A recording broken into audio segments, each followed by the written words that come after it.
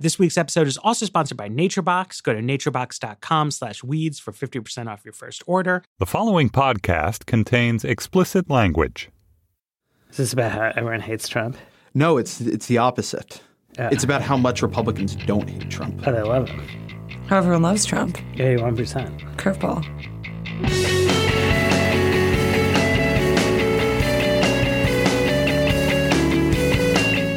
Hello, welcome to another episode of The Weeds, Vox's policy podcast on the Panoply Network. Matthew Iglesias, joined in the studio by my colleagues Ezra Klein and Sarah Cliff. We got a wonderful April morning we're enjoying here in D.C. Yes, February. The Chinese hoaxsters have they've outdone themselves this morning. It's nice, and we got a lot of good stuff to talk about. We've got a thrilling. It's a white paper, but it's about the Affordable Care Act. So it's really. It brings, and it's about a Trump executive order. Yes, it brings everything together. It's about math and rounding. It's wonderful. I don't think we need to be this concealing of it. It's about age rating. Woo! It's big. It's I big. can hear you. We're going to talk about some of the cabinet fights ongoing in the news, but first we wanted to kind of step back, and Sarah and I have both been writing about sort of progressive counter-mobilization in the Trump era, and why don't you... Yeah, so there has been, to an extent I was not expecting, a really big counter-mobilization that in a lot of ways has reminded me of 2009, beginning of Tea Party, where there's a lot of focus on going to town halls right now. There's this list of about 100 town halls that this new group, Town Hall Project 2018, is circulating, saying, like, you should show up, you should go. And people are really going. There were some town halls this past weekend that had over 1,000 people showing up, protesting, rallying.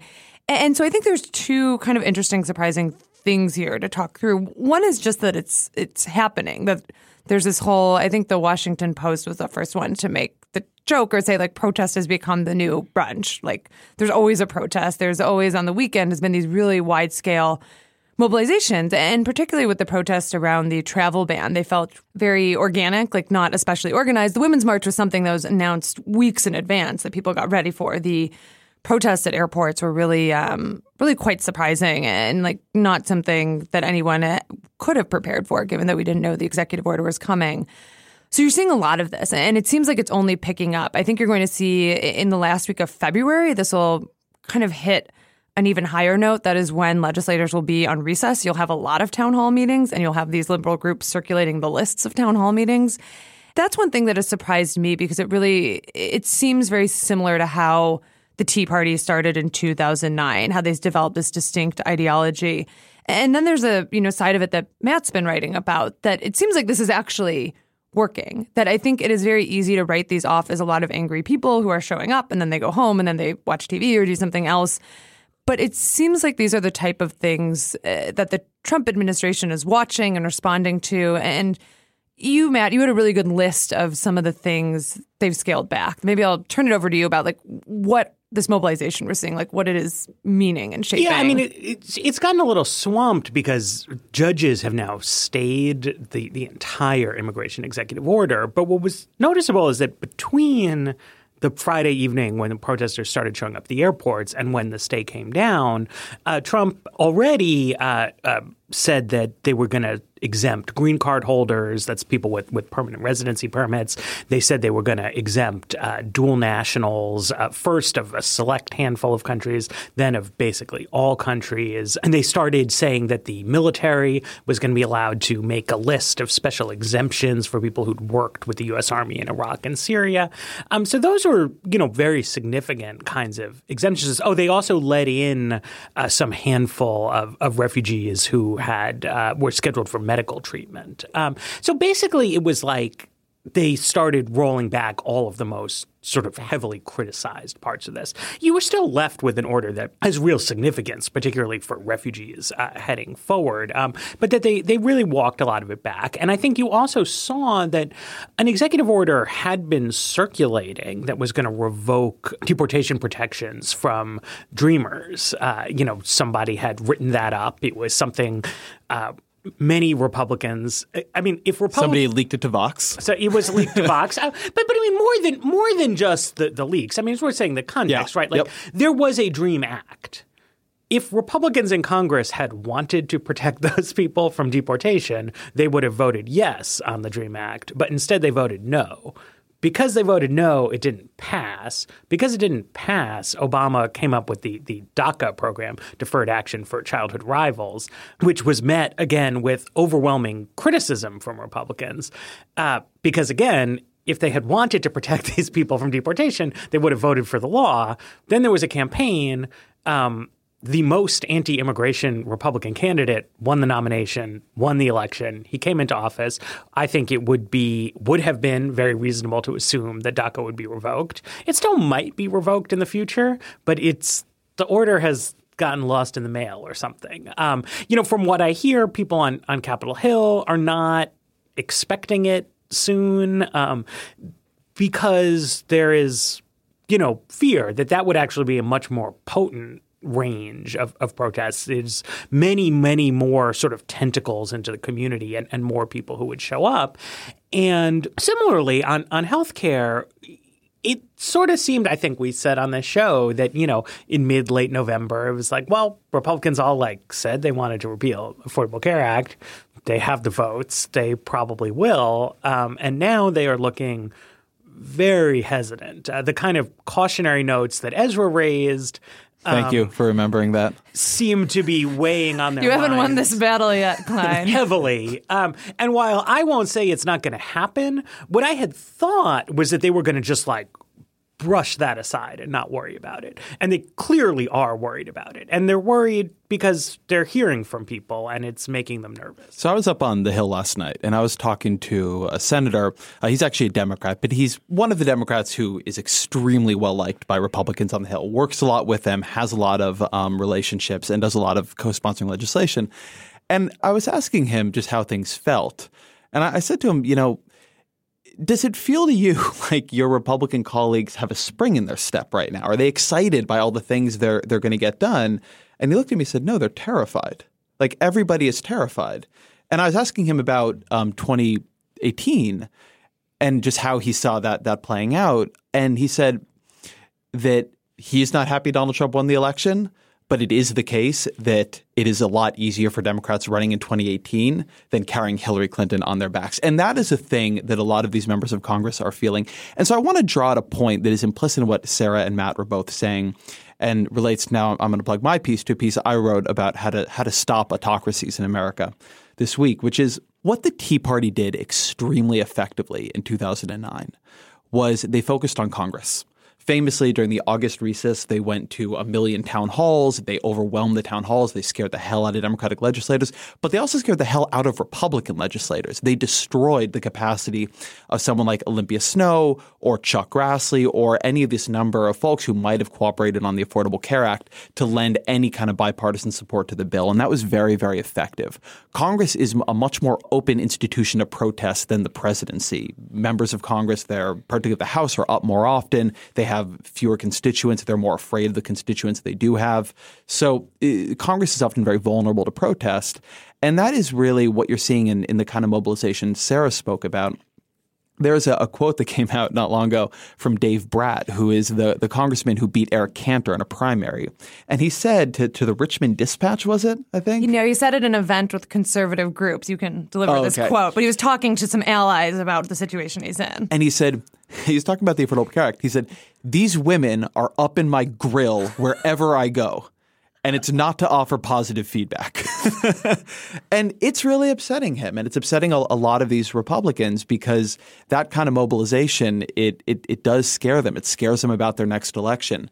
And there is a real feeling that between what is happening in the Trump administration, which is from the perspective of Republicans in Congress, very chaotic. There's not a lot of forward guidance coming out. They don't have a good legislative affairs team. And so Republicans in Congress are finding themselves completely unable to plan, which is a really big and I think under-noticed dynamic happening right now. They're not effectively planning their own legislative calendar. The nominations, which we'll talk about later, are taking a lot longer than they usually do. So the scheduling on Capitol Hill is completely fucked up right now. But in addition to not being able to plan and not being confident in the Trump administration's ability to message his stuff and sequence it, they're also afraid of what they're seeing both in the polls and in their home districts, which is a highly mobilized liberal and even to some degree maybe independent base.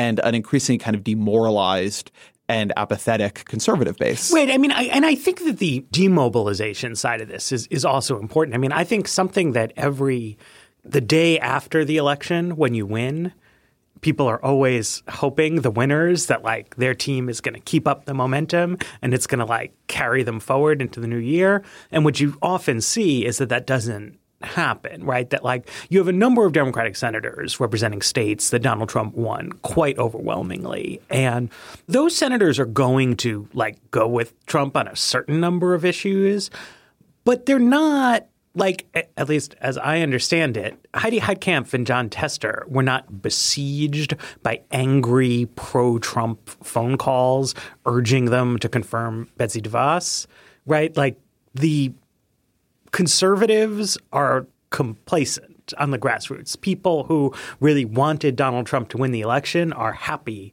that Donald Trump has won the election. And they may continue to be happy with him and vote for him and whatever, but people feel that they have like done their part when their side wins, whereas when their side loses, they become much more inclined to like get up and go do things. And it's the suddenness of the switch, you can tell, has taken members of Congress aback, even though on another level, like it's very predictable. Right. Like you don't see the people who are out at the 2009 town halls, like campaigning against the ACA, like showing up en masse, like saying like, yes, you have to get rid of the ACA.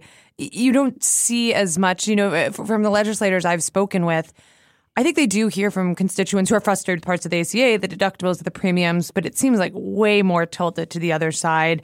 I mean, I think this is like a pretty common dynamic. I know I've heard from abortion rights groups like Planned Parenthood and NARAL. They really struggled to fundraise in the Obama era. Like it's hard to get people to donate to your pro-choice group when you have a pro-choice president, even though all this stuff was happening in the States where they had their best fundraising during the George W. Bush era. And you see the same thing with ACLU now where you saw like just, I think, $18 million in donations when they typically get $3 million in a year. One of the things I think about the moment we're in now, I think we're just at the beginning of something. And I think, like I was saying earlier, like it's going to get much bigger as we get into the heart of like legislating some big issues. One of the things I'm curious to see how this develops is whether you do end up with a Tea Party of the left, of people who, when I think of the Tea Party process in 2009, they weren't as much about primarying people. They're mostly about, making sure people didn't support the healthcare law. And they had achieved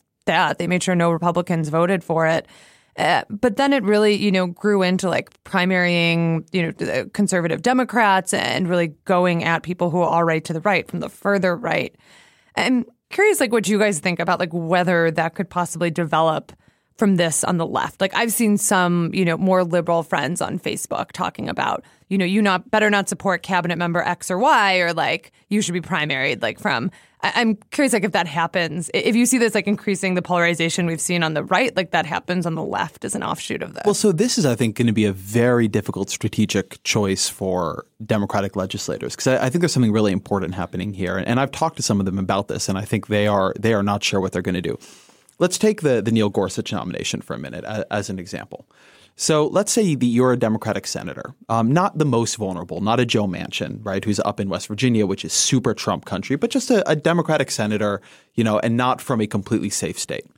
One question that you have to face, just as a starting point, is whether or not, let's say you've already decided you're going to vote no on this guy, right? You would probably lose a primary if you voted yes. You're going to vote no on Neil Gorsuch, not because he's a bad guy, not because he's a bad jurist, but just because you don't agree with him. You think Roe v. Wade was a correctly decided case.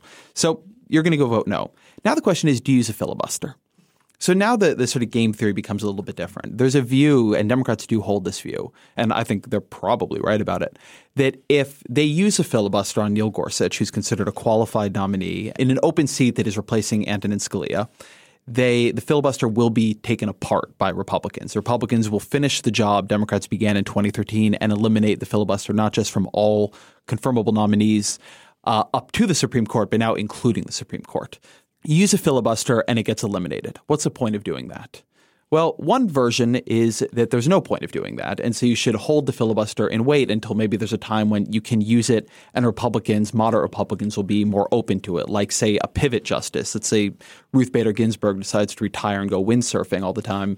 You use it then as a way of forcing a more compromised nominee. And you might be able to get Lindsey Graham and a couple of people like that to back you up on that. You're not going to get a liberal nominee, but maybe you'll be able to get somebody who's not super far to the right. On the other hand, if you don't filibuster Gorsuch, the liberal base is going to lose their shit at you. They are going to be furious. They are going to feel correctly like you did not do everything you could to fight for them. And this mobilization that is currently allied with the Democratic Party will do what happened with the Tea Party and begin to see the Democratic Party as also another obstacle. And meanwhile, amidst that, you will have the Democratic politicians who really do have a social media base, your Elizabeth Warrens, your Bernie Sanders, to some degree your Cory Bookers, and they will probably be, because they're more liberal politicians, on the filibuster side. So you're going to get creamed by this liberal activist group. And so that, I think, is going to be the set of strategic decisions that decides what you're talking about. If Democrats decide to play this a little more traditionally and not filibuster everything, to work with the Trump administration on places where they think there's a space to work together, and to do this because they think it'll protect vulnerable nominees in 2018, I think either they're going to see a demobilization of this progressive eruption, or the progressive eruption is going to turn on them. On the other hand, there is a worry among Democrats that if they go sort of full-out opposition, they are going to imperil folks like Heidi Heitkamp in 2018 and potentially weaken their strategic position going forward, and also just continue this breaking of the norms that they themselves are just very personally upset about. But I think that sells a little bit short, like exactly how nutty the Tea Party insurgency became. That, like, to me, like, high Tea Partyism, right? It was when you got to the point where in Delaware, right, there was an open Senate seat in a clearly a blue state that it looked like Republicans were going to win with a well-qualified moderate nominee who had run and won statewide in Delaware previously. And instead of him, they nominated a crazy lady. Like, that's a poor strategic choice, right? And Republicans, like, the reason it took them until 2014 to capture the Senate was like that kind of like extreme primarying. And they also, on policy, you know, not just things like maybe they took a harsher line on Sonia Sotomayor than was tactically wise, but they would take proposals from Obama, and in order to avoid cooperating, they would generate worse policy outcomes. You know, I mean, like the Obama administration really did come in and like really did want to do a grand bargain on the federal budget that would have substantially reduced the long-term trajectory of federal spending. And Tea Party enthused Republicans swatted that opportunity aside. And now their own president has like a position that is to the left of Obama's because they decided to throw away a chance at like a genuine compromise. I don't think we've seen a lot of indication from the Trump administration yet that they are interested in that kind of thing. But to me, like, that's the big question. We discussed it a little bit hypothetically in the case of an infrastructure bill. To me, like, that's the test, right? Like, if Trump regroups a little bit and is like, okay, I'm giving the Republicans their Supreme Court justice that they want. Maybe another justice will retire someday and they'll get another one. Like, they're excited. We're, you know, letting Congress work out its own tax and Obamacare issues. Who knows? I want to get my poll numbers up. Let's like go back to that infrastructure bill idea that seemed to really work well for me on the campaign trail and that Chuck Schumer says he embraces. And so, like, if Trump makes that pivot to the center, like, do Democrats feel pressure to slap his hand away because it's incipient Nazism?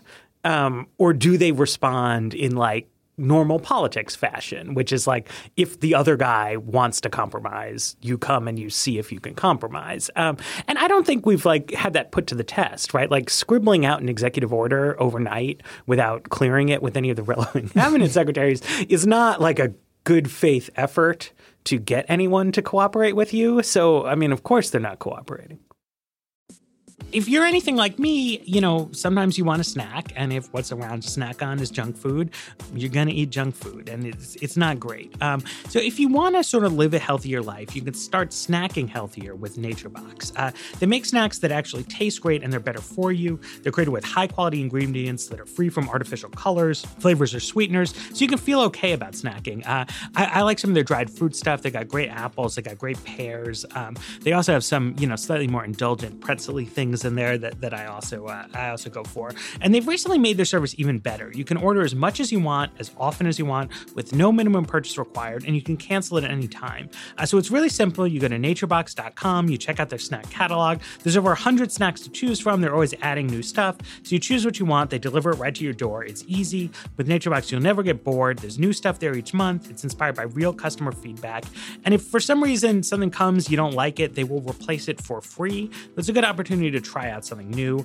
So right now you'll save even more because NatureBox is offering our fans 50% off your first order if you go to naturebox.com/weeds. So you go to naturebox.com/weeds. That way we get credit. You get 50% off your first order. naturebox.com/weeds.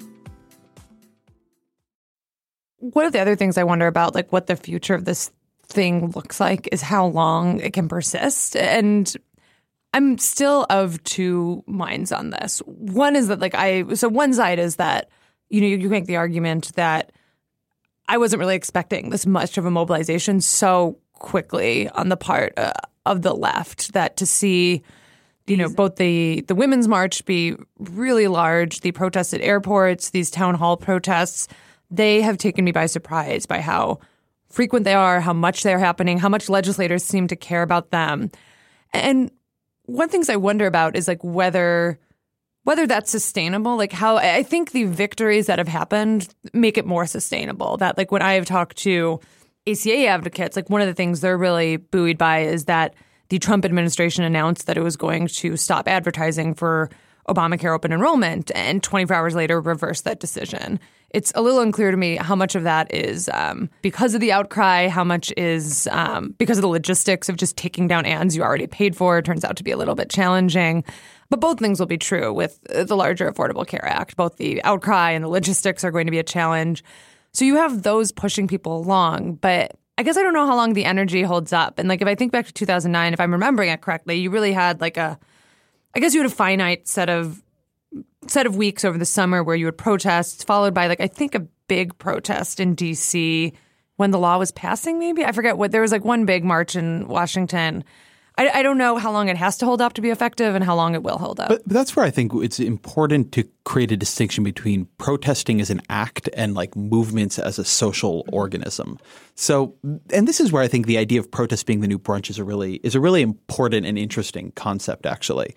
So what you've been seeing recently, and I think you hit on it well, is that the bar for people to decide what they are going to do with their Friday night or their Saturday morning is go out with a bunch of like-minded people and hold signs or do some kind of act that is political, has all of a sudden gotten really low. For the Obama administration to mobilize those very same people around those very same issues to actually go out and spend their time on them, it was incredibly, incredibly difficult. Basically, they couldn't do it. And now it's almost nothing. These things are happening, day by day, week by week with very spontaneous organizing. Now, I saw a David Frum piece about what makes for an effective protest. And David is a guy at The Atlantic. He used to work for George W. Bush. He's a very smart guy, and he's been protested himself before. And he was giving this kind of advice, which is a sort of, I think, respectability politics vision of protesting about how, it needs to be something that has moderate Republicans in it, that it needs to be something that would get Trump voters on your side. And I think that in terms of how this stuff works, even if that would be sort of conceptually, if you could do it, more effective, I think it's wrong. And the way in which it's wrong is that this will live or die. Its persistence, as you put it, Sarah, will live or die based on whether or not it is a socially capable movement, whether or not people enjoy being part of it. I got Facebook invited to, and I don't go to these protests, but I got Facebook invited to a protest recently that was a dance protest. I think it was outside the Supreme Court. And it had some very funny lines in the invitation, we don't need alternative facts because our hips don't lie and things like that. And I thought that's actually really smart, that looks like fun. that's something people might enjoy going to do. There's an old line that I think is attributed to Abby Hoffman that I don't want to be part of your revolution if there's no dancing.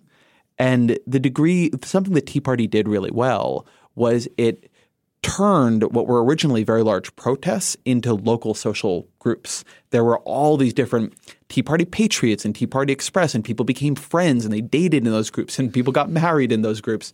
And that's how things persist. They become part of your life. They become a social community that you have responsibilities towards and that you enjoy seeing the people from. And so one real question that I just don't know the answer to is how effective the folks who are organizing these protests are when they are using these Facebook invites and so forth, and then building a list and then having people set up like a weekly meetup of friends. Sometimes it's a protest, maybe sometimes they go clean up trash at the river. And I think that stuff, though, has a lot to do with the degree of resiliency in these kinds of groups. I also think a challenge for like left protest groups is that the Progressive Coalition is more demographically diverse, right? And so like, as you were saying, some of it is like, well, does this seem like something that somebody like me would do? Like I know my father and his girlfriend were in California and they went to a protest because they saw how big the protests were on the East Coast, and it was like a signal and it was correct. Like people like them were the people who were going to the protests. At the same time, I don't think not that these were all white protests by any means, but like these were not Black Lives Matter protests, and they were not the immigration protests from 2007, right? Those are discrete demographic social communities that also Democratic Party politicians like count on for their votes and that are capable of mounting large-scale protests when they want to, but they seem to be existing in somewhat parallel type universes. The Republican Party's electoral coalition is much more homogenous, and so it's easier for like one kind of movement for one kind of people to sort of gain a ton of power and traction and things like that.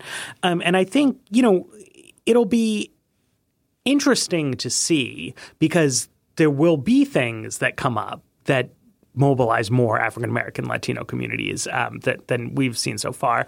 And it'll be interesting to see, how leaders in these different groups are able to sort of build ties and bridge those kinds of gaps. Because I do think that you will see that like activism is a little bit habit forming and that, people will keep doing it and they'll keep doing it and they'll keep doing it. But it is also true that, you need bigger numbers than that to like win elections and to really do things.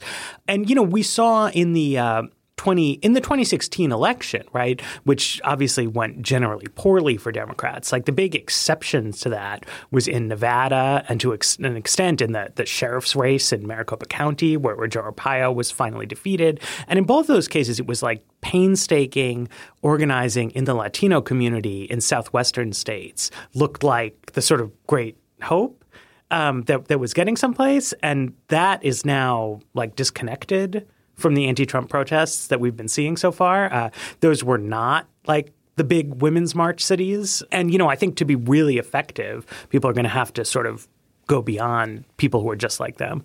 One thing that this movement does have on its side is a lot of unemployed former employees of the Hillary Clinton campaign who are very unexpectedly without jobs. And I think that might actually end up mattering a significant amount. Like this project I mentioned earlier, the Town Hall Project, which is basically this Google Doc of town halls across the country that's being curated by about 100, or at least last week, it was about 100 volunteers calling Congress, getting information on what meetings they're having, adding it to the spreadsheet.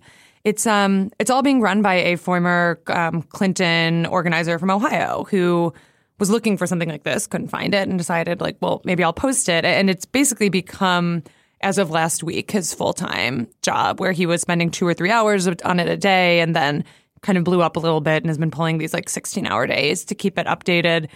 So there is that group of people who I think were not making plans for post-election, who very much expected to have jobs in some sort of level related to a Democratic administration. And I think that could end up mattering a decent amount, that people who really wanted Clinton to win, who worked on her win, are people who are also looking for jobs right now. I'd like to go back to something we were talking about a little bit earlier that is a little bit off the question of how the protests evolve, which is the sort of strategic decision of Democrats negotiating and working with the Trump administration.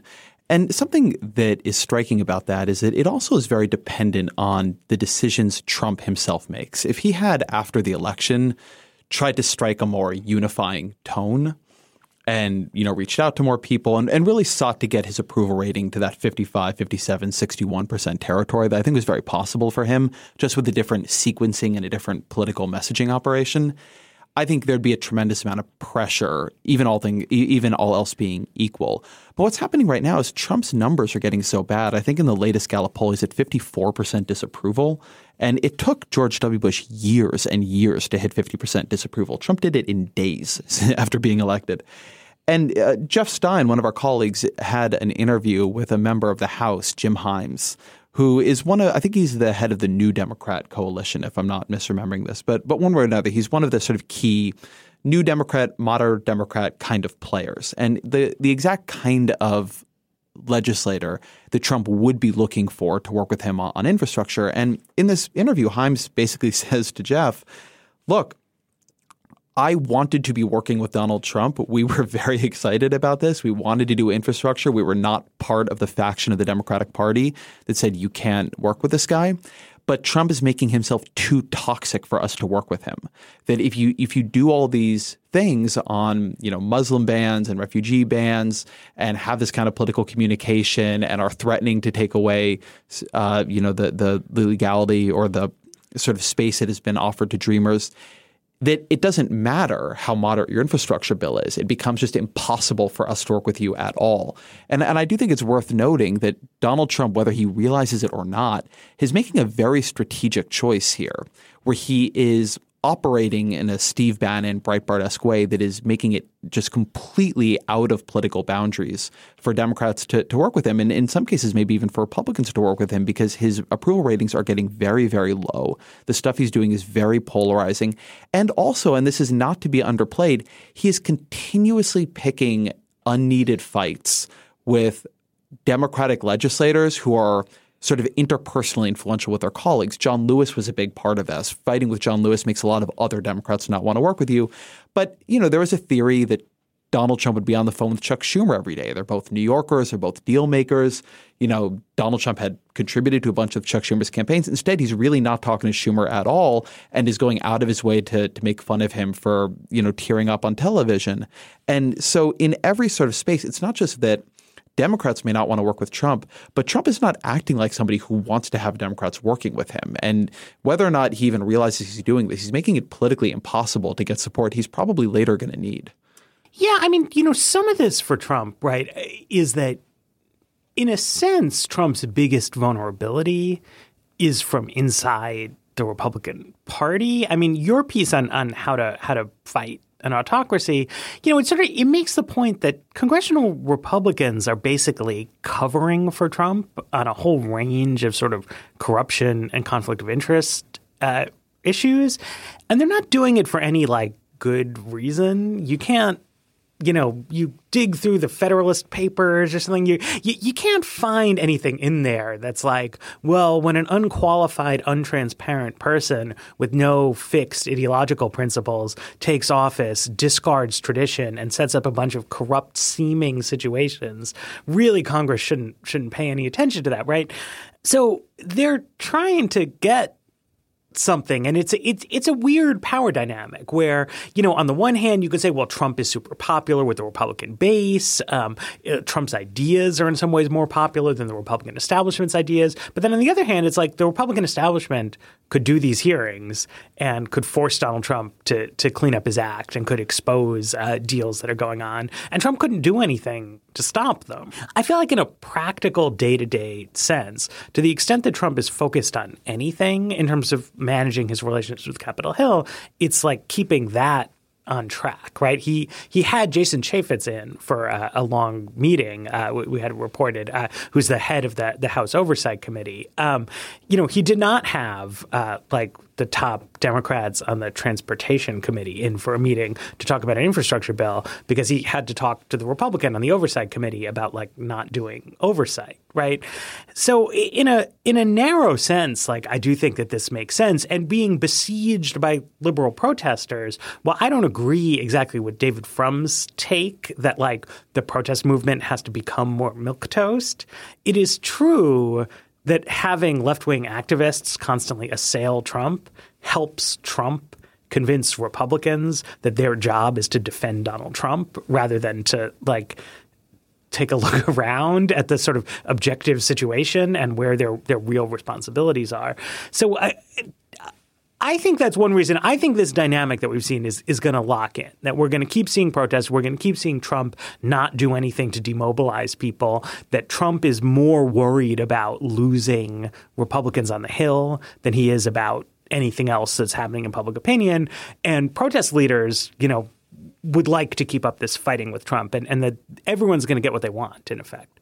I want to just make one public opinion note because I just saw this number yesterday and I thought it was really striking and just wanted to add it into the conversation. This comes from SurveyMonkey, which is a very good online pollster, and it's from Mark Blumenthal, who used to run the Huffington Post pollster site, which is a great site. So here's a number that really struck me. Trump's approval rating is low. It is bad. It's historically bad for a new president, but only 9% of Republicans disapprove of the job he's doing. Only 9%. It is, I need to do fast math here. It is 91% who approve of the job he's doing. I guess that math wasn't actually that hard, come to think of it. You did it. But I did it. There it is. So that I just think is something really, really striking. It is the case that Trump is extremely unpopular, not just among Democrats, but among independents. 55% of independents disapprove of the job Trump is doing. But it's both important in understanding the incentives of Republican legislators who are always worried about primary challenges and of Trump himself, that it's very early to be sacrificing Democratic and independent support in a presidency, but to the extent they've already made that decision, they are looking at their own base, and their own base is pro-Trump and probably does not want an internal fight. So there, to your point, Matt, there is a kind of defensive strategic logic to this, but it is a logic that speaks to them being in a very bad position. Like, you do not want to be having to play that defensive of a game this early. And obviously some of this, I do think it's worth saying, hanging over everything Republicans do in terms of their political strategy, is that if Trump had an early 2-point lead in the polls over Hillary Clinton, and then it had bounced up and down from like sometimes tied to sometimes he's up 4. And then a lot of people had said like fundamentals say you would expect the Republican to win by about 2. And then on the day before Election Day, polls said he was up by 2 and then he won by 2. Everyone would be like, okay, that's what it was. And then if his numbers were falling, they would be worried, I think. But instead what happened was there were like a bajillion smart takes about how hopelessly terrible Donald Trump was doing. And then he won the election anyway. And it has everyone... Although still being down by 2. Right. But I mean, I think it has everybody thrown for a loop, right? And so like suddenly things that you would say would be bad are not producing the level of worry that they would, right? Like Trump was out on Twitter the other day saying like any bad polls for me are fake polls or fake news. I don't know if Trump believes that. I'm sure Republicans on the Hill don't believe that. But it captures a certain spirit, right? Of like, fuck the polls, like we're going to do this, that I do think, people believe in because like he just won, even though everybody thought he was going to lose. And that's the kind of experience that, breeds recklessness. Okay, so last night, the United States Senate was pulling an all-night session to debate the nomination of Jeff Sessions to serve as Attorney General. I don't know exactly what the arcana of Senate procedure are that leads to this all-nighter being sorry. I was getting ahead of you. But this is some kind of delaying tactic. Democrats can't filibuster, but they can make everyone sit around for a day and a half talking about this, which I think is what people sometimes think filibustering is, but it's different. So in the course of this, Elizabeth Warren says she wants to read a letter that Coretta Scott King submitted to the Senate way back in 1986 when Sessions was nominated for a federal judgeship, which he didn't get because at the time it was felt that he was too racist to be a federal judge. So she starts reading it, and Mitch McConnell invokes Rule 19 of the Senate, which bans a senator from impugning the motives of another senator. And so Sessions, while he wasn't a senator in 1986, is a senator now. So things that are already in the congressional record from 30 years ago are now considered impugning. So there was like a fracas about this. They had to hold a vote on the floor. Republicans, everybody voted on party lines except for Bernie Sanders and Ted Cruz, who were separately hosting a healthcare debate on CNN. And she was made to stop talking, which was odd. And Mitch McConnell said, she was warned, but still she persisted, which then became like a viral tweet in her favor. Hashtag she persisted. Hashtag she persisted. Yes, hashtag she persisted. Old man. It wasn't a viral tweet. Whatever. There's a phenomenon called the Streisand effect, which I don't actually know what its origins are, but I assume it has something to do with Barbara Streisand. I can explain this. Do you want to hear the origins? Yes. So Barbara Streisand sued over, as I understand this, I read about this recently. She sued over I think it was somebody taking pictures of her house, but it was some kind of like story in a newspaper. And she tried to sue over this story, which in turn, like nobody knew this had happened. Nobody had read this paper or like read the story or seen the pictures or whatever it is. But it then became a huge international news story. So the very thing she was trying to suppress became common knowledge. Everybody saw it, and she made the thing she didn't want to have happen much more according public. to Wikipedia, it was over 2003 photographs of her house in Malibu, California. Right. So this is that. Like this morning. Unlike Wikipedia, but less clear. This morning on CNN, like I saw they were doing a segment about like what Elizabeth Warren was saying and how it violated Rule 19 and how Coretta Scott King had written this letter and how in 1986 Jeff Sessions was considered too racist to be a federal judge.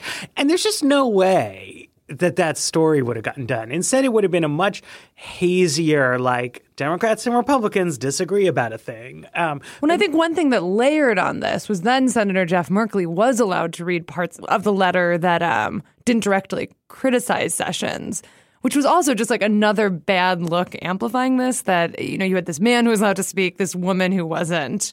That was all technically within the bounds of this Rule 19, as I understand it. But like, again, was just like amplifying this. Okay, but I want to not pretend that any of this is on the level for a minute. This is stupid. This is extremely stupid. So number one, and this is a point that Senator Chris Murphy made, but he's correct. One of the tricky things about nominating senators to cabinet positions is then when their nominations are being considered, you have to actually be able to criticize them, because that is the job of assessing a cabinet nomination. If you disagree with the person, if you think they're a bad fit, you have to say so and explain why you're voting against them and try to persuade your fellow senators. So typically you don't see this rule invoked in these ways. And also, this rule is basically never invoked and almost never in this way. Like Ted Cruz at one point called Mitch McConnell a liar on the floor of the Senate. There was like a whole thing. Someone called Harry Reid a cancer. Yeah, there's the Senate is actually not that nice a place a lot of the time. Yeah, but what is going on? Involve impugning of motives, right? Well, I don't know about that, but what is going on here? And I'm not sure this Coretta Scott King thing had a lot of impugning of motive. It depends on how you think of any of this stuff, right? Like constantly the ideological arguments the two sides throw at each other are deeply impugning of their motive. Like, do you ever hear Bernie Sanders explain why a Republican wants to do anything? It is an impugning of motive. And if you ever hear billionaires, and if you ever hear Ted Cruz explain why a Democrat wants to do anything, it is an impugning of motive. Like I have heard these guys speak. What is happening here, which I do think is interesting, and I don't know that I want to take us fully in this direction, but Republicans in the Senate really hate Elizabeth Warren specifically. Like she is not there to make friends, as the saying goes, and is also very self-consciously rising up as a sort of leader of intense Trump opposition, both I think broadly in the country and in the Senate. And so they are like, she has managed very effectively, and she's, I think, good at this, has managed to provoke them into a very unwise overreaction, which has made her more of a progressive hero and hurt probably the Jeff Sessions cause, even though he did get confirmed. But this Rule 19 thing, I just don't want people to go away thinking like, oh yeah, well, I guess you can totally do that. This is not how the Senate works. And in a way, when I put this in kind of the context of the overall cabinet fight we've been having, which I think we also want to discuss, is it feels like a lot of these winning moments for Democrats, even though they do not seem to be successful in stopping people. Betsy DeVos was confirmed with a tie-breaking vote from Vice President Mike Pence yesterday. They were unable to stop that. But they, got 2 legislators to flip. They really got people engaged in learning how to call their legislator's office. And it seems like, again, these strike me as 2 examples, like Ezra was saying, of just kind of unforced errors that are really good for liberals in terms of riling up their members, of getting them engaged, that didn't have to happen. You could have found someone more qualified than DeVos. You could have just let Senator Warren read the letter. But in both these cases, there are errors that don't seem like they have to happen, but they seem to do a decent amount, as it really relates to our last segment, do a decent amount to keep people interested and outraged at what is happening. Yeah, and it is worth, I think, drawing the contrast between when Trump picked John Kelly, who's a general, former head of U.S. Southern Command, which is responsible for Latin America, to run the Department of Homeland Security.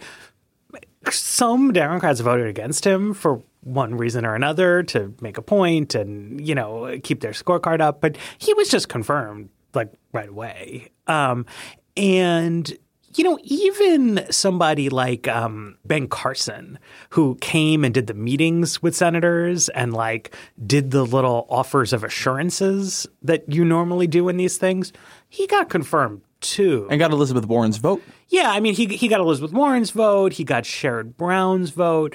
And, there were some complaints, particularly about the Carson one, because he doesn't seem that well qualified. Politics has changed a lot. There is a lot more polarization than there used to be. People are completely right about that. It's not the old days. It is also true that it's not like the old rule book is completely out of the galaxy, right? Trump has on occasion decided to pick people who are either highly confirmable like Kelly, or else who, like Carson, want to do the work to get themselves confirmed. And it works, right? Jeff Sessions did not, in the course of any of this, say, you know what? It was wrong of me to say that immigrants from the Dominican Republic have no skills to contribute to America. I was trying to make a point about the skill mix of forward-looking immigration, but that was offensive. I know that there are hundreds of thousands of Dominican Americans in the United States who find that offensive. I understand why that's offensive. I read it back to me and I get it. I am sorry that I said that. We are going to keep having a disagreement about how visas should work, but I shouldn't have said that. He didn't do that. He didn't apologize for anything. And instead, I think part of how you got this is if you saw his hearing, a bunch of other old white Republican guys from the South asked him questions like, doesn't it make you sad that people here are kind of drawl and they think, oh, you're a racist? And he was like, yeah, it does make me sad. And they had a nice, old, rich, white Southern guy pity party for themselves, which is great. I mean, he's got the votes, he's getting in. But if you're sitting there and your wife is Dominican and people are like, hey, this guy just said no Dominican people have any skills to offer. I heard that Coretta Scott King said we can't make this guy a judge because he's a racist.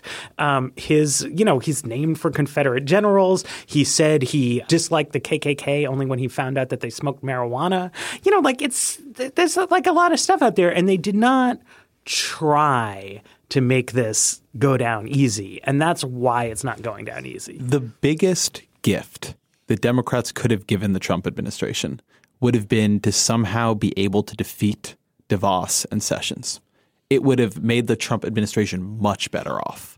Both of them are lightning rods. DeVos appears to me to be extremely, extremely unqualified for her job, does not really know what's going on, could potentially create some real disaster. Sessions is an incredibly controversial figure.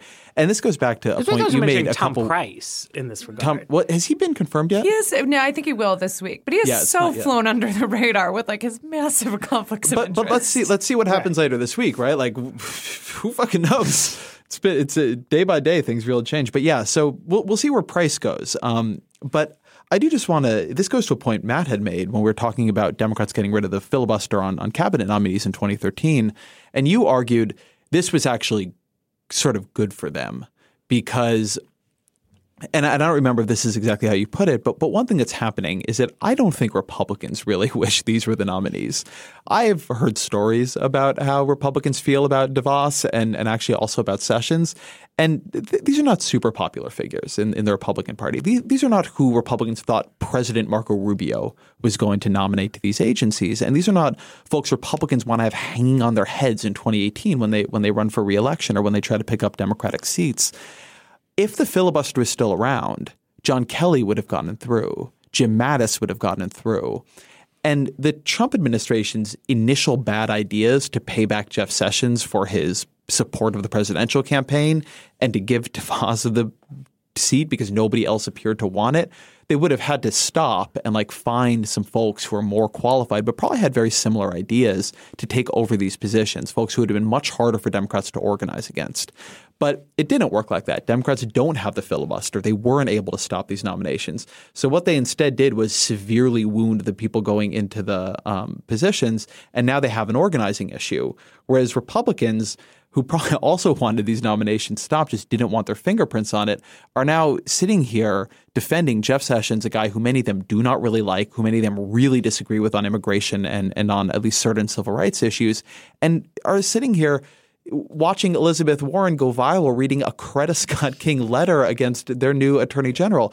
It's a total disaster. And it is a way in which I think the absence of a filibuster to muddy accountability here is, at least at this moment, working in the Democrats' favor, if not in the country's favor. I mean, the DeVos thing, I think, is the clearest example of that because, the biggest thing with her, she has a pretty normal Republican education views, but extreme. She's all the way to one side of them.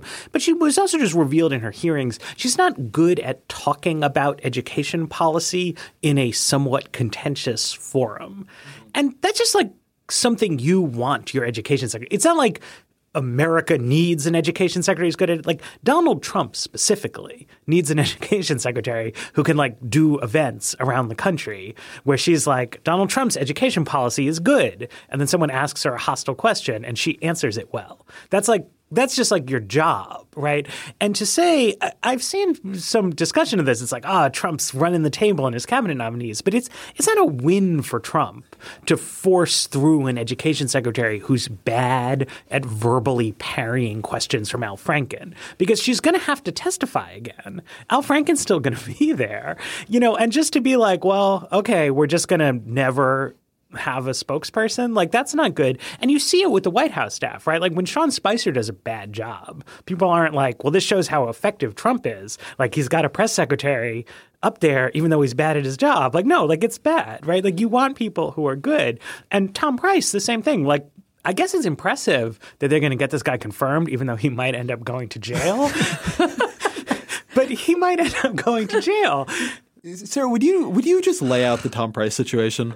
Yeah, so the Tom Price situation is essentially since his nomination, there are a number of news outlets and, some really respected ones, Wall Street Journal, ProPublica, that have shown a number of incidents that really strongly suggest that he was using his position of power in Congress to profit off of different healthcare decisions. So I think you see a few examples where there's some kind of rule coming out that either would have hurt, a particular kind of device maker, and he was someone who would lobby against that and then receive a campaign donation. So write a letter saying we should not have this regulation and it would not say adversely affects company X. And so there's a lot of separate ones at this point. It doesn't seem to be one instance. Price has repeatedly defended himself saying, he had no special dealings with these companies.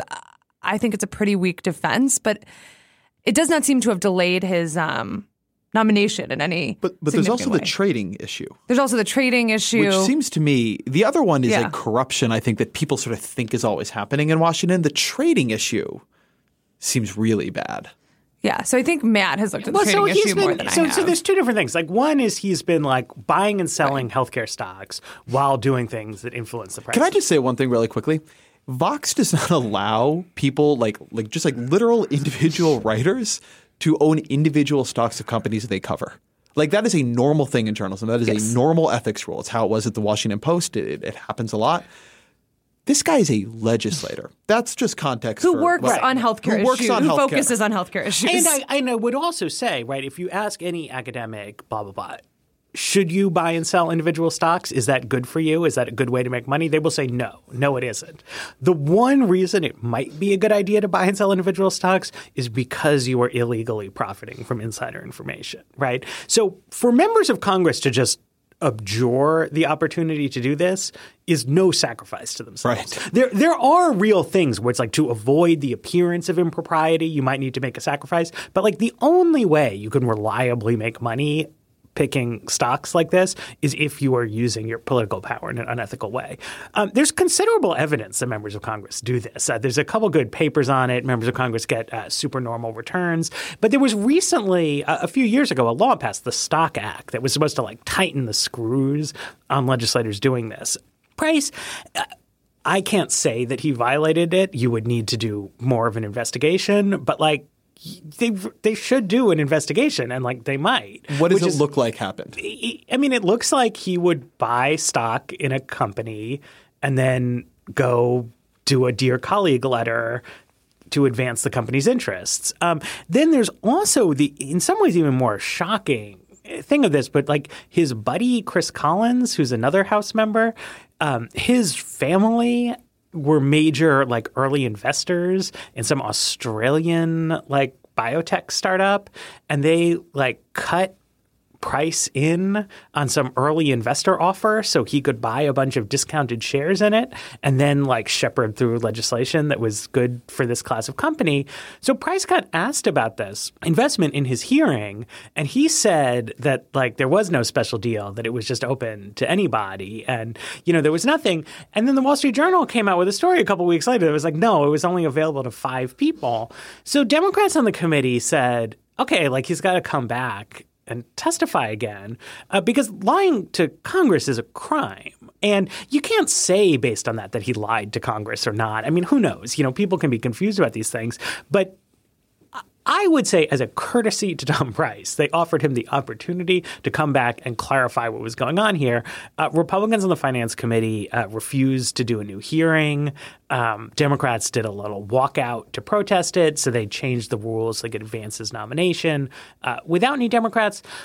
And this is the kind of question where it's like, I really think Republicans ought to step back. And it's like, for what purpose are they doing this? Like, I get they like Tom Price. They agree with him on healthcare policy. There are hundreds of Republican members of Congress, right? It's not like hard to find but I think somebody who I disagree here. I think like Tom Price is someone who like really understands how to repeal Obamacare. He is the only guy who has like actually written out in legislative language what he wants to do. So I think there like is a reason why one might be so committed to this particular person. I agree. Like, I think this is like real sketchy stuff, and like I would move on to someone else. I do see the reason like why they are particularly committed. But I don't just think it's sketchy. Like some people are like, oh, because I've seen people doing like a scorecard mentality. It's like, aha, Obama had to withdraw Tom Daschle over a tax thing, but Trump with his like prowess is like getting Tom Price through. But and like, lack of filibuster, right. by the way, is key here. But like that's confused. Like Obama wanted Tom Daschle to be his HHS secretary, but then when it turned out that there was these like bad stories about Tom Daschle and lobbying, they didn't want him to be HHS secretary anymore. It wasn't like there was nothing that could have been done to try to force the senator and so on, but because it's bad. The job of the administration is to support the president and the party and to make them all look better. Like this is a situation where I guess they're going to get away with it, but like Tom Price is this close to like Republicans lose the House in 2018. There's going to be a bajillion hearings about this, right? Who knows? Someday maybe he's going to be in New York. Maybe Attorney General Schneiderman is going to get cute and have him arrested. Like, you know what I mean? Like, you don't want people. Maybe Donald Trump wants people who will facilitate Donald Trump being corrupt, but he doesn't want corrupt. And I would go further. Like, I think I think this is bad on two levels, and it goes to both what Matt and Sarah are saying. So one, everything you do in healthcare is hard. It is hard. Most of it is unpopular. The trade-offs are always very rough. We're actually going to talk about one of them coming up. This is a long episode of The Weeds we're doing. One issue is whenever you make those trade-offs, whenever you do a bill, it is going to look like some industries are benefiting and even some companies are benefiting because they are. I mean, when you restructure big things, some people are winners and some people are losers.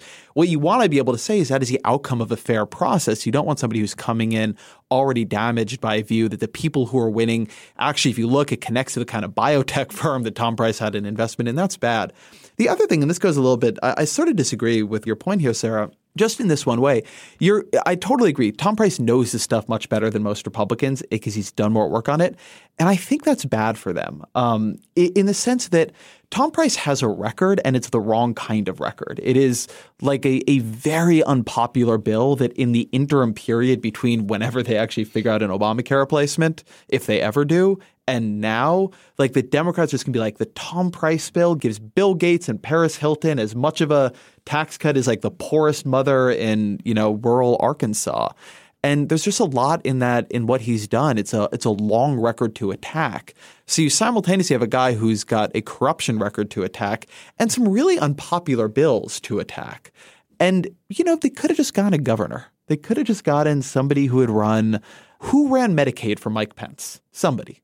Like Mike Pence likes his Medicaid reforms, and that person could have come in. They took his main person and made her right under Tom Price, Seema Verma. Right. They just could have made her number one. Like nobody would have said anything. She's perfect. She's better qualified, frankly, than Price or any elected politician. And it would have been fine. I do not think they're thinking about this strategically, and I don't think it's going well. Should we talk about one of Tom Price's ideas on healthcare that he shares with many of his Republican colleagues? Oh, yeah. Pull out my notes. Smart healthcare idea, poor math, as I understand it. I'd say mediocre healthcare idea, poor math. Nailed it. Really interesting math, though.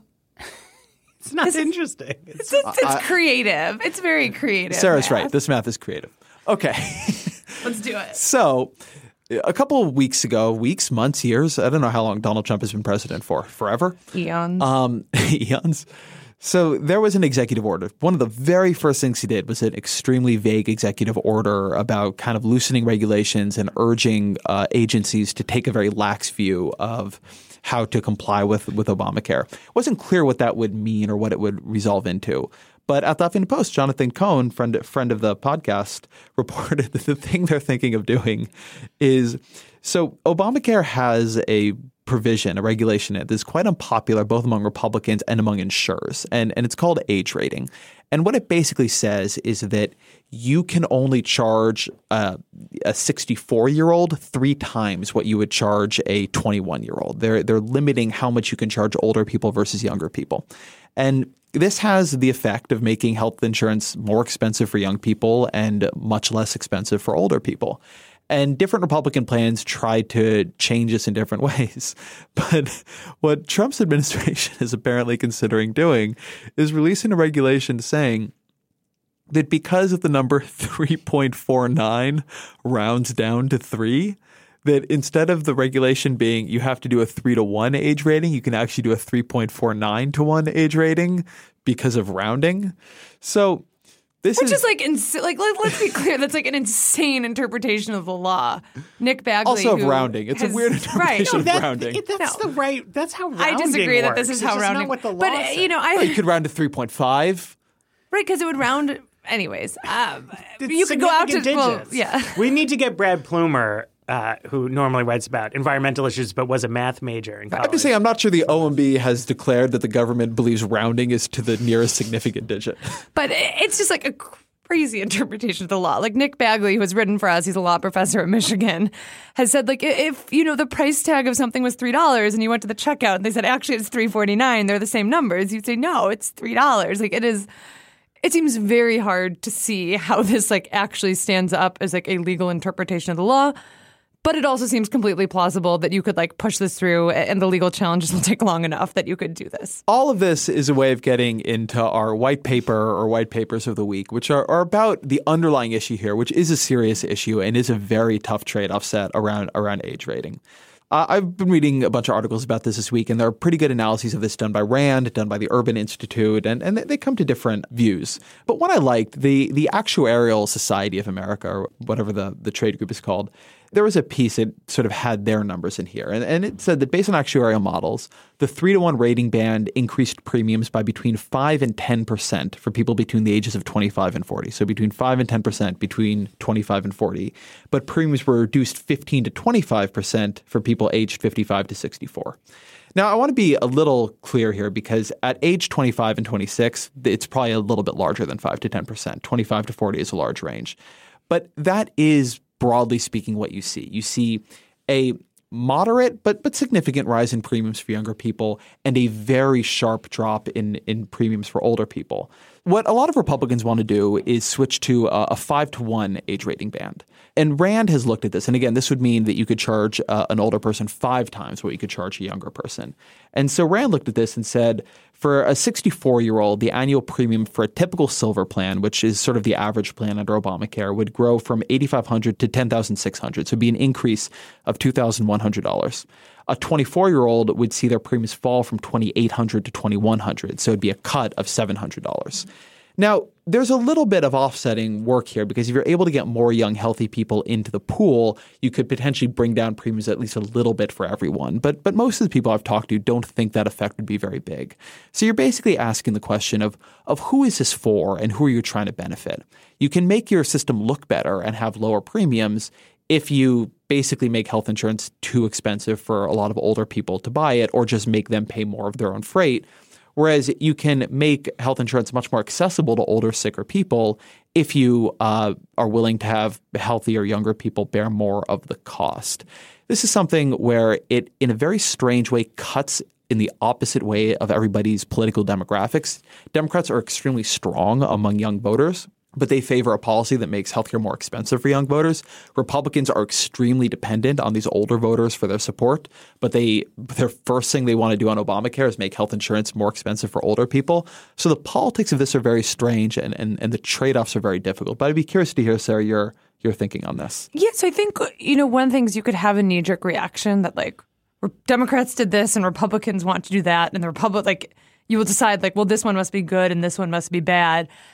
I think, when I've talked to folks who worked on the law, I think there is some sense they have questioned whether they set the right age band. I think you run into that in your reporting as well, that this is an issue. I think that if we had a Clinton administration, they would be considering similar things. And maybe they would go to 4-to-1, for example. They might not go all the way 3.49. 3.4. Maybe they'd go to 3.75. Who knows, where they would land. But this is an issue that I think has challenged the law because, the healthcare law has not got into the amount of young people that the White House initially set out to get. I remember we talked to the White House right when the healthcare law was launching, and I think they said they wanted about, 1/3 of enrollees to be between 26 and 34. And right now they're at a quarter between that amount. So they definitely have not hit their targets. And this would be, I don't think the Democrats feel like they got it fully right, but I think there's also concern going all the way to 5-to-1, which I believe most actuaries I've talked to think is a more natural distribution where you're essentially paying to cover your healthcare costs, not cross-subsidizing in the way you do at 3-to-1. It's not totally clear how that market change would play out, who would be scared away, who would come in. It's worth saying that on some level, this gets back to the original sin of this exchange system, which is that as the architects would explain to you, it only works if you include a hideously unpopular individual mandate to purchase health insurance or else be penalized by the government. But then because it was unpopular, they didn't want to make that stick that much. So then you wind up with all these subsidiary conversations. I mean, I remember when they launched healthcare.gov and I was brought in for a thing with David Simas and Tara, and they were talking about, we're going to sell this. And there was this whole controversy about, is Trump going to cancel the television ads? And now we're talking about the age rating, right? And when we thought about this just as a blank sheet of paper and someone starts sketching out how it's going to work, right? It's a three-legged stool, and the leg of the stool that does all this work is the individual mandate. Right. And the subsidies. Yes, and the subsidy. Right. Well, sorry. Right. We have our three legs. But I mean, if the three legs were working, everybody would be buying health insurance because they had to. And then some people might be paying more than they wanted to in some abstract sense, but it would be affordable for everyone because there would be subsidies. And then because everybody was in, there would be a risk spreading and it would all work. And it doesn't work. I mean, I think this the Paul Ryan rhetoric, this is failing, so we should throw everyone on the street, is kind of crazy. But it is also true that we have now had years worth of different sort of patchwork efforts. And it's maybe we can do better TV campaigns and maybe we can make up the idea that 3.49 is the same as 3. But it's they're trying to make people want to buy health insurance that it was supposed to be people would want to buy because you had to. But as Sarah's written, right, in Switzerland, which is allegedly the model of how this can work, they put you in jail. Yeah, so they definitely garnish your wages. If you don't sign up for insurance in Switzerland, they're going to make sure you sign up for insurance. They will put you in an automatic plan. They will start garnishing your wages. If you're somehow able to get out of the wage garnishment, jail time is a possibility. It's a really serious mandate. I will say, though, I don't think it's totally fair to make the sweeping assessment that people don't want to do this. I think it's very state-based at this point. And the policies in the ACA work when you have a community that is receptive to implementing them. If you look at California's marketplace, for example, they just put out data this year that 37% of their enrollees are young adults, which is a great risk mix. That's a fantastic pool that you want. I generally agree, the policies that exist are not working well in the current political climate, but I would not take that to say that's because they are bad policies that can't work. And I think they do have to be responsive to the fact a lot of people don't like Obamacare and are not going to work to implement it. But I wouldn't take it as an indictment that the thing was not set up right. Right, but I mean, I'm saying it's the 3-to-1 ban. They thought that the 3-to-1 ban would be a regulatory tweak in the context of a universal enrollment scenario in which universal enrollment was going to be driven by mandate plus subsidies, right? So if you were in that world, you'd be having one conversation, which is about how much cross-subsidization between young to old do we want. We're now having a kind of different conversation, which is about how much cross-subsidization from young to old can we afford without breaking the system, right? And that's because this wall that was supposed to make people say, okay, I'm going to get in is not fully effective. And there's way more carrots and fewer sticks than the abstract notion of how this was supposed to work. I think that's probably right. And I think it's actually worth broadening that conversation out. So different ways you could fix this.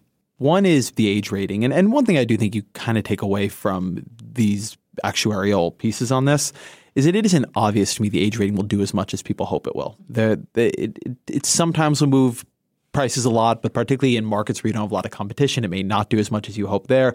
It might drive healthy people out of the older, healthier people out of the pool, in which case there will be a backlash effect on prices. So that's bad. You could turn up the individual mandate. Obviously, nobody's going to do that, but you could do that. That would be a fix. You could increase subsidies. Particularly, you could even do targeted increases in subsidies for young people would be another option. That's sort of what President Obama suggested in our interview with him. Obviously, Republicans aren't going to do that. A pretty interesting idea I heard on this recently. I was interviewing Ezekiel Emanuel, who was one of the architects of the bill, was working with Peter Orszag on that. And he said that he thought a really bad idea in the bill was actually its most popular policy, which is keeping kids up to age 26 on plans, because that is a lot of young kids for 18 to 26. He said the kids who are doing that are the kids whose parents care about whether or not they have health insurance or to make sure they signed up. And that is a lot of very young people you've taken out of the exchange pool. And they have pool. money. They are people whose parents have employer-sponsored insurance, suggesting they could afford to buy it in the marketplace. So everybody loves that policy, like Democrats, like the first thing Democrats say when a Republican is talking about repeal in place is like, what are you going to do about the kids up to age 26? And the first thing Republicans say is like, nothing, we're going to keep that forever. But that is a policy completely working against what everybody wants to have happen here. So there are a lot of ways to tweak it. The problem really is that you have very little support for any of the individual policies because they all have really bad trade-offs. And so just like to go through them one by one, if you change the age rating, the trade-off is you are screwing over older people, right? You are making health insurance more expensive for older, sicker people, and you're probably going to drive some healthier old people out of the market. I don't want to keep saying old because 62 isn't old, but you know what I mean, older. So that's your trade-off there. There's no free lunch. You're driving out healthier older people and making life very hard for older, sicker people who need health insurance. It's an ugly trade-off. Subsidies, the trade-off is you have to spend more money. I don't think that's the end of the world, but I think Republicans really are not happy about doing that. The individual mandate is just in every respect an extremely unpopular policy, so that's that. Keeping kids on insurance up to age 26. Also, that would be taking out the most popular policy in the bill, so that's not a popular change. And all this goes to show, I think, the fundamental problem Republicans keep running into here, and everybody has kept running into, which is there are no free lunches on this. There's no easy answers. There are no easy fixes. Healthcare is hard. Anything you do creates winners and losers. And I think that's even more difficult if you're extremely ideologically opposed to government action in the system. And the reason Republicans keep not really coming up with plans on this is because there are not really good ideas here. This 3.49 thing, they could do it. And it will, I predict, have virtually no effect on the markets. It is just not big enough to have a serious effect on the markets. But I would stand up for people who have good ideas and easy answers and, poach some Chapa Trap House market share here. But what people like is when the government taxes rich people and they use the money to give other people free health care.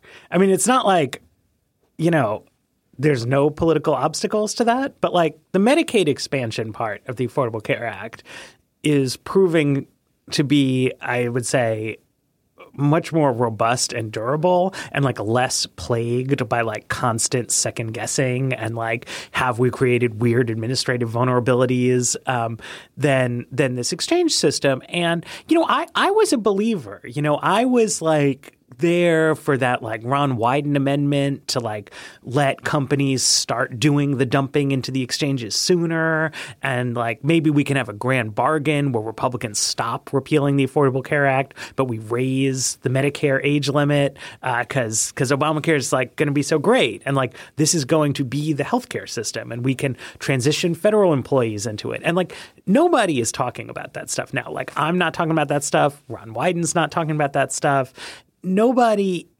Certainly nobody is Zeke Emanuel enjoys being perverse, and so is talking about throwing 25-year-olds on their parents' health insurance. But that's he should talk to his brother about that idea. It's ridiculous, right? Nobody's ever going to do that. I don't think he's saying you could do it now. I think he's saying that was a mistake they made initially. Right. I mean, I get it. I get it. But it's Republicans' problem is that this health insurance is still way better than being uninsured. And their basic idea is just pull the rug out from everybody and then you're screwed. But what has been created, it's not that good compared to other ways that people are getting health insurance in America.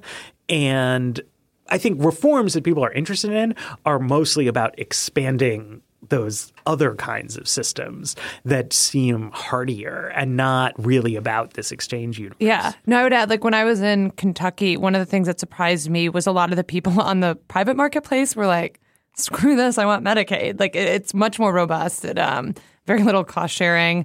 But I want to go back to one thing you were saying, Ezra, that the 3.49 thing will have a small effect. I agree, but I also want to give the Trump administration a little credit here. So the context of where they're proposing this is a regulation to kind of shift in some small ways how the marketplaces work in 2018. And I was actually surprised at how much this regulation hasn't come out yet. A lot of the details have been reported by John Cohn in the Huffington Post and Dan Diamond in Politico. But it's really essentially a regulation that's making a plea to insurance companies to stay in the marketplaces in 2018. And I think if it does have the things that it is reported to have, it might be successful on that level. Because some of the other things it's doing, it's shortening the open enrollment period to fewer days. It's really tightening. There's a lot of special enrollment periods. If you have a baby or if you move states, it's making it harder to qualify for those in a way that I actually think makes sense. Up until now, it's required very little documentation. You just had to check a box that said, I move states, which is great if you get sick. You just check the I move states box, and then all of a sudden you have health insurance. So this would require some documentation before you could get coverage. So, and these are really this suite of changes that, like, when I've talked to insurers over the past few years, they were lobbying the Obama administration for these particular changes. So, I think of the 3.49 thing as part of this, like, peace offering to health insurers. And I could have seen before I read about it going two ways, where you could see Republicans saying the marketplaces are imploding, and then the marketplaces implode, and they say, look, Obamacare imploded.